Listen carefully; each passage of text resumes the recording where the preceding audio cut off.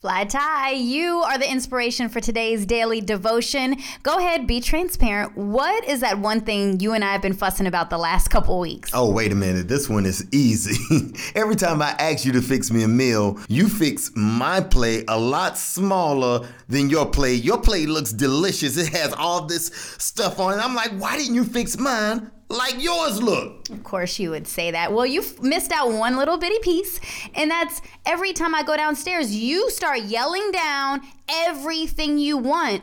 But what you don't realize is I was about to hook you up. But, I don't want to go against what you want. If you're telling me I want XYZ, I'm going to go get that for you. But what you're missing out is that I was just going to hook it up so much better. And as I'm downstairs cooking just yesterday, I said, you know what? I think this is how we are with God. I think there are so many times that we go to God with what we want or what we think would be good for us, but God's sitting there shaking his head saying, my child, I want to bless you with so much greater. God always knows best, even when we think we know what's best for our very own life. I love the scripture of the Lord's Prayer in Matthew 6:10 where it says, thy will be done.